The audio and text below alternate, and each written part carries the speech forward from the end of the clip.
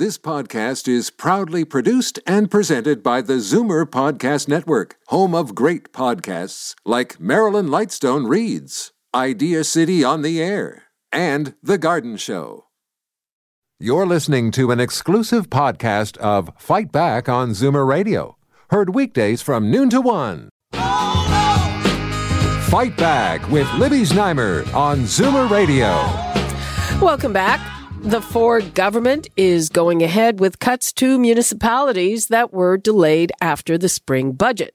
The new plan will see all municipalities, including Toronto, pay 20% for new childcare spaces and 30% of the public health care costs. Under the initial plan, Toronto would have been on the hook for 50% of that cost. Now, the province originally wanted to make these cuts retroactive, but now they will take effect January 1st of next year. The Premier announced these and other changes at the Association of Municipalities of Ontario conference in Ottawa. Municipal Affairs Minister Steve Clark joins me from there now. Minister, thank you for being with us. Thanks for having me on the show. Okay, so I've outlined the two main items in the plan for cost sharing with municipalities. What are some of the other tweaks that you announced? I think I need to correct some things on what you did say. Okay. The Premier and I, on May 27th, hit the pause button on public health, child care, and land ambulance. We said there would be no decrease for municipalities. It would remain at the previous levels. In fact, what the Premier announced today on the ambulance service side is nearly a 4% increase in funding this year and a further increase in 2020. What we did announce was that childcare funding will now be phased over a 3-year period starting in January 2020. And these are changes that our partners have advised us will require more lead time to come into effect. We're going to continue to encourage municipalities to partner with us to support children and families and communities, but we're going to adjust the approach to the sharing expansion operating funding. And in terms of that funding, that's the 80% of the funding that will be provided regardless, and I want to stress regardless, of municipal contribution. And what it does do is it gives people over that 3-year time on the childcare side an opportunity to work with us. And on the public health side, you were right to some degree. There are some communities right now that have a 70-30 cost share. Those communities are going to remain unchanged. The most anyone will see in terms of a reduction is 10%. And many, in fact, a number of them who came up to me said that they were happy that they were going to see certainly no decrease in 2019. And this announcement results in them not having an increase or a decrease in 2020 as well. So, and there were a number of other things, too, that the Premier talked about with the recreation stream and OMPF, our Blue Box announcement, the cannabis money that we've given people, and that's in addition to modernization money, audit and accountability money. So there were lots of good news that was announced by the Premier and our government. Let me just clarify. So are you saying that as of January 1st, municipalities will not have to pay 20% for childcare spaces? So what I'm saying is over a 3-year period, we're going to be working with municipalities, providing them transition funding, and basically what it means is we're reinvesting $85.5 million back into childcare in 2020, and we're reinvesting $36.5 million in 2021. Okay, plus we've got the time now. The whole point of the Premier and I coming out in May to press the pause button was to give us this opportunity to sit down with municipalities and work this out. This is why there are technical tables that are set up, for example, on health in terms of public health and land ambulance, so we can actually work with our municipal partners. I've talked to many people on the floor who felt a tremendous positivity from the Premier's announcement and the fact that we're going to give them some certainty on a number of funds like the Ontario Municipal Partnership Fund, like the cannabis funding, and the announcement last week on Blue Box has the potential of giving $124 million back in municipal coffers. So I think there's a lot of cooperation that we've pledged to our municipalities. Okay, let me just clarify again. So say, for instance, on the childcare spaces, as of January 1, you're still only providing 80% of the cost, but their 20 has to be phased in. Is that right? No. There's a funding over a 3-year period. The other issue as part of childcare is our tax relief program, the CARE tax credit, which is going to give 300,000 families up to 75% of their eligible childcare expenses. We're committing to build up to 30,000 new childcare spaces. So it's a phased-in approach, and it's based on what municipalities have said they needed to put these changes in effect. Everything that they've said is that if you can't give us the money up front, you need to give us the time. And we've listened to them, and we're going to continue to work with them on the childcare piece over a 3-year period. We've provided some certainty in all 3 of these programs for 2019. In fact, as I said, on the land ambulance side, we're actually increasing the money, not just next year, but also this year.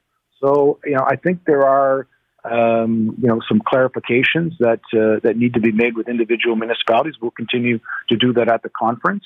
But if you were on the floor, you would see that there was tremendous applause when the Premier, for example, said that the OMPF, the municipal partnership money, would remain the same for 2020, when he said that we'll open up the community recreation and culture stream on September 3rd for nominating projects to the federal government. And this is all in addition to the $200 million in modernization money we gave small rural municipalities and northern municipalities, and also the fact that the Audit and Accountability Fund for those large urban communities has a 90% uptake by municipalities to look for efficiencies. And this is what my message is. We want to give municipalities time to work with us to find the savings and efficiencies before these adjustments come into effect. And that's what we pledged to do at this conference. And now with that item, the opening up of projects for community centres and the like, is that a response to what Justin Trudeau said last week, that your government hasn't applied for infrastructure funds? No, our government's nominated a number of projects. I know in my riding alone, we've nominated 3 infrastructure projects in my riding that we're still waiting on the federal government. And I am hopeful that we're going to get approvals for all of that. This is the whole point of the bilateral. It doesn't matter what party is in power at the provincial or federal level. The province has always nominated projects to the federal government. So I'm confident that not just with these projects, but future projects that get nominated, that the federal government will work with the province, just like they do with housing. I've had some good support with the federal government at our bilateral announcements on housing, and I have no reason to believe that the federal government won't approve some of the roads and bridge projects, some of the transit projects that we've already announced. And once we nominate from the recreation and community center stream, I have no doubt that they'll support us on those as well, because ministers have said in the past that Ontario's priorities are their priorities. I know that they'll come through. In terms of deficit reduction, so you're delaying some of these measures. How is that going to affect the deficit reduction plan? Well, obviously we have a robust plan that we announced in the spring as part of our budget that reduced the deficit. But make no mistake, the Liberals' previous government left us in a fiscal mess. We're working with municipalities. Obviously, we've done our best, and we continue to ask our municipal partners to work with us. And because we've given them the time, and we continue to work with them after the Premier's announcement today, as they lead into the budget process this fall, I have tremendous confidence that we're going to meet our fiscal targets with our municipal partners at our side. And I have no doubt that the work that I've been able to do at the AMO MOU table collaboratively, it will continue. There's incredible political will by AMO to work with this government on meeting our fiscal targets, but also meeting the needs of our local communities. Now, in the past, Toronto Mayor John Tory has said that he felt that Toronto was singled out. And I know that the province has said Toronto has more means. Where are you at on that? Yeah, I met with Mayor Tory last week, and I pledged to him that I want a positive relationship moving forward. I want to spend a lot of time with him so that he can give me feedback on the transition for our government. We've been again. I want to talk about Toronto in the vein of having. We had 39 municipalities Ontario's largest municipalities that were eligible to take advantage of the Audit and Accountability Fund to do a line-by-line audit.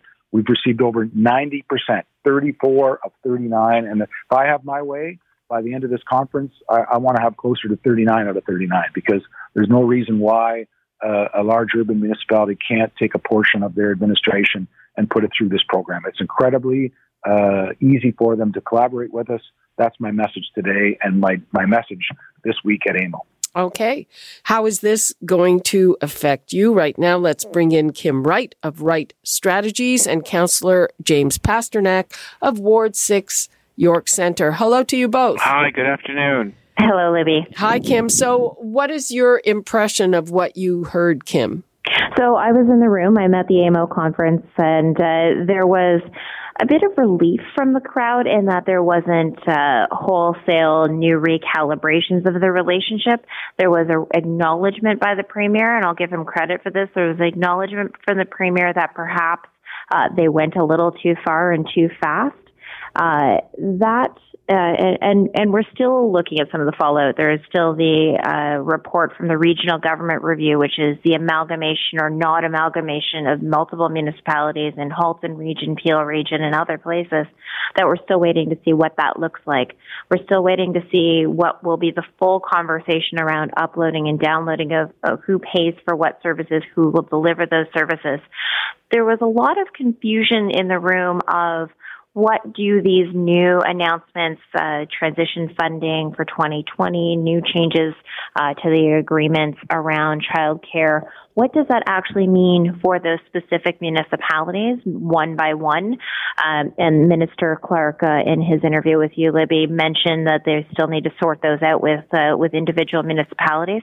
So there's a lot of what does this actually mean? And so I was not alone in being a little confused. No, not at all. And there's still a lot of clarity that we are looking to, as outside observers, or not quite that far outside observers, but certainly municipalities are looking for some clarity on what does this actually mean. And they also have these audits that are underway, which will be looking at 4% savings or reductions as those come back in November, which will be a very fast audit process going into municipal government's 2020 budgets. Okay, Councillor James Pasternak, have you sorted out what this means to Toronto and what this means to your ward? There are answers. Clearly, the government wants to go forward with the cuts, particularly to healthcare and childcare, which are two of the most transformative public policies over the last generation. Vital to sort of holding the center in Toronto and social cohesion. Losing those funding sources is both risky and unfortunate. At the same time, we need everyone to take a deep breath, calm down, and continue to work with our provincial counterparts. Make sure that there's constructive engagement, that we continue to work together. We go through things line by line. If we can get a longer transition period, that's best. But at the end of the day, when I see some of my colleagues on City Council name-calling from the day after the election to today, that's not productive. He was talking about a longer phase-in project, a longer phase-in period, and he wasn't specific about exactly how long Toronto will get to phase it in. And he was also talking about daycare subsidies for parents. Does that sound good to you, or do you have to see the fine print exactly how long the phase-in is? Well, there's no doubt. The way it was first done was a puzzle to the City of Toronto and many municipalities across the province, if not all of them. We had all passed our municipal budgets by the time these cuts were announced. We're bound by statute to pass a balanced budget. We had been promised these funds. Then to bring in retroactive cuts means all of the municipal budgets would have been in deficit and violated provincial statute. So it was a very odd kind of period where they really had to backtrack.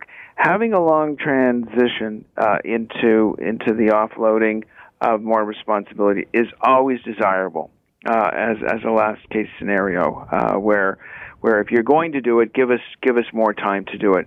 But in the interim, we have to continue to negotiate hard to make sure that public health remains provincial jurisdiction, and it is provincial jurisdiction. It is protected under the Canada Health Act, and the same way daycare, which in a city like Toronto, which is so expensive in so many different areas, certainly housing and so forth, daycare is such an essential program for working families that to start eating away at these subsidies would have a trickle-down, very negative effect. Kim, again, I know it's sort of hard to see exactly where this is. There were a couple of things there when he talked about how he loves community centers and opening up that envelope. Do you see that as a direct response to Justin Trudeau from last week? I think he needed to address it. It was the elephant in the room, and to leave, he's going to continue to be challenged by the Prime Minister throughout the campaign trail. That is the Prime Minister's current strategy. This is going to be a bit of back and forth. But what is really important is that communities will start to be able to unlock that funding. Whatever the response mechanism was, whatever the politics was, ultimately these community centers either need to be rehabbed or completely, developed. And when we've been seeing projects that have been retroactively canceled or delayed, that becomes concerning to communities. There is this funding. People now know there's this funding available. Municipalities are happy to see that the window is now open for them, or will be open right after Labor Day. There are still a lot of questions, even around childcare spaces and how that will be integrated within community centers or within schools. And then the reemergence of privately run, less regulated childcare spaces, and what does that look like? How are those funded? How are those will ultimately be regulated? And as your listeners will remember, a few years ago, the reason that we went to more regulated childcare in Ontario was that people were running private, childcare in their homes, and a little girl tragically died in that circumstance. Yeah, so, those parents are the friends of somebody who works here is just shocking. So those are the kinds of things that I think we need to make sure that there are the regulations in play. One of the things that the Premier mentioned today, which is an important thing to remember, there are hundreds and hundreds of regulations that are administered by the province onto municipalities. Those needed to really be looked at to see whether or not they're still the right regulations for the right times and at the right intervals. And I think that where we're seeing some of the streamlining for municipalities on that reporting. Nobody wants to get into a situation like Walkerton again, or the situation with childcare. So I think those are and vaccinations. Those are the important things to keep. And I implore the province and other regulators to ensure that those things that are keeping Ontarians safe remain, and things that are just clunky or antiquated or never came off the books that don't have a valid reason for staying, those can be certainly eliminated. What about the amalgamation of a bunch of public health units that doesn't involve Toronto? I don't think, but is that a good idea, Kim? So I think those are things that, again, those programs need to be managed. You need to ensure that, people are being vaccinated appropriately, that public health in particular is our first line of defense. And we saw this in 2003 with SARS. It was actually Toronto Public Health that noticed a pattern emerging well before the province or the federal government had seen it. Because they were being able to monitor those programs. And I think it behooves all of us to remember that history so that we are better monitoring. So what does that look like from a governance structure? That's still to be determined. It has to maintain an efficiency, but it also has to be able to serve their populations. And so that's the tricky part on any amalgamations, whether we're talking about public health units, transit authorities, or municipal governments themselves. Is there a timeline? When do we find out if Mississauga will be able to leave the region of Peel? That's the $1 million question. It was a regional government review, it's affectionately referred to. That was announced last year. There is still no public acknowledgement as to whether or not the report from Mr. Michael Fenn and Ken Sealing has been officially either received by the government or not. And then what does that look like? We may get some indications from that tomorrow during the Ministers' Forum. I suspect there'll be questions around that, public questions around that. But we wouldn't see any sort of major changes on the legislation until the legislature comes back after the federal election. James Pasternak, I mean, it seems to me that their MO so far has been they do things very quickly and then they backtrack. Do you see this as part of that? Well, I think there's still an opportunity to work with our provincial counterparts to reach out to them, to work in a conciliatory way. My colleague, Councillor Michael Thompson, was meeting with the Premier last week. He chairs the Economic and Community Development Committee, which is obviously responsible for daycare. Him and I opened a new daycare in my ward last Thursday, where he attended. We want to make sure as many subsidies are there as possible. I think listeners have to realize that municipalities have a limited tax base on which to run programs. The property tax base can only fund so much. We don't want to hurt seniors. We don't want to hurt young families trying to buy a home. We've got to keep that tax rate below or at the rate of inflation. And we've tried for many years to get other taxing powers. We tried to toll a few years ago. We were promised by the other provincial government that we would have the power to toll, and that was denied us to pay for regional transit. We did ask for a regional sales tax, and that was declined by the federal government. We did get a hotel hospitality tax, but that has so many restrictions on it, it's almost revenue neutral.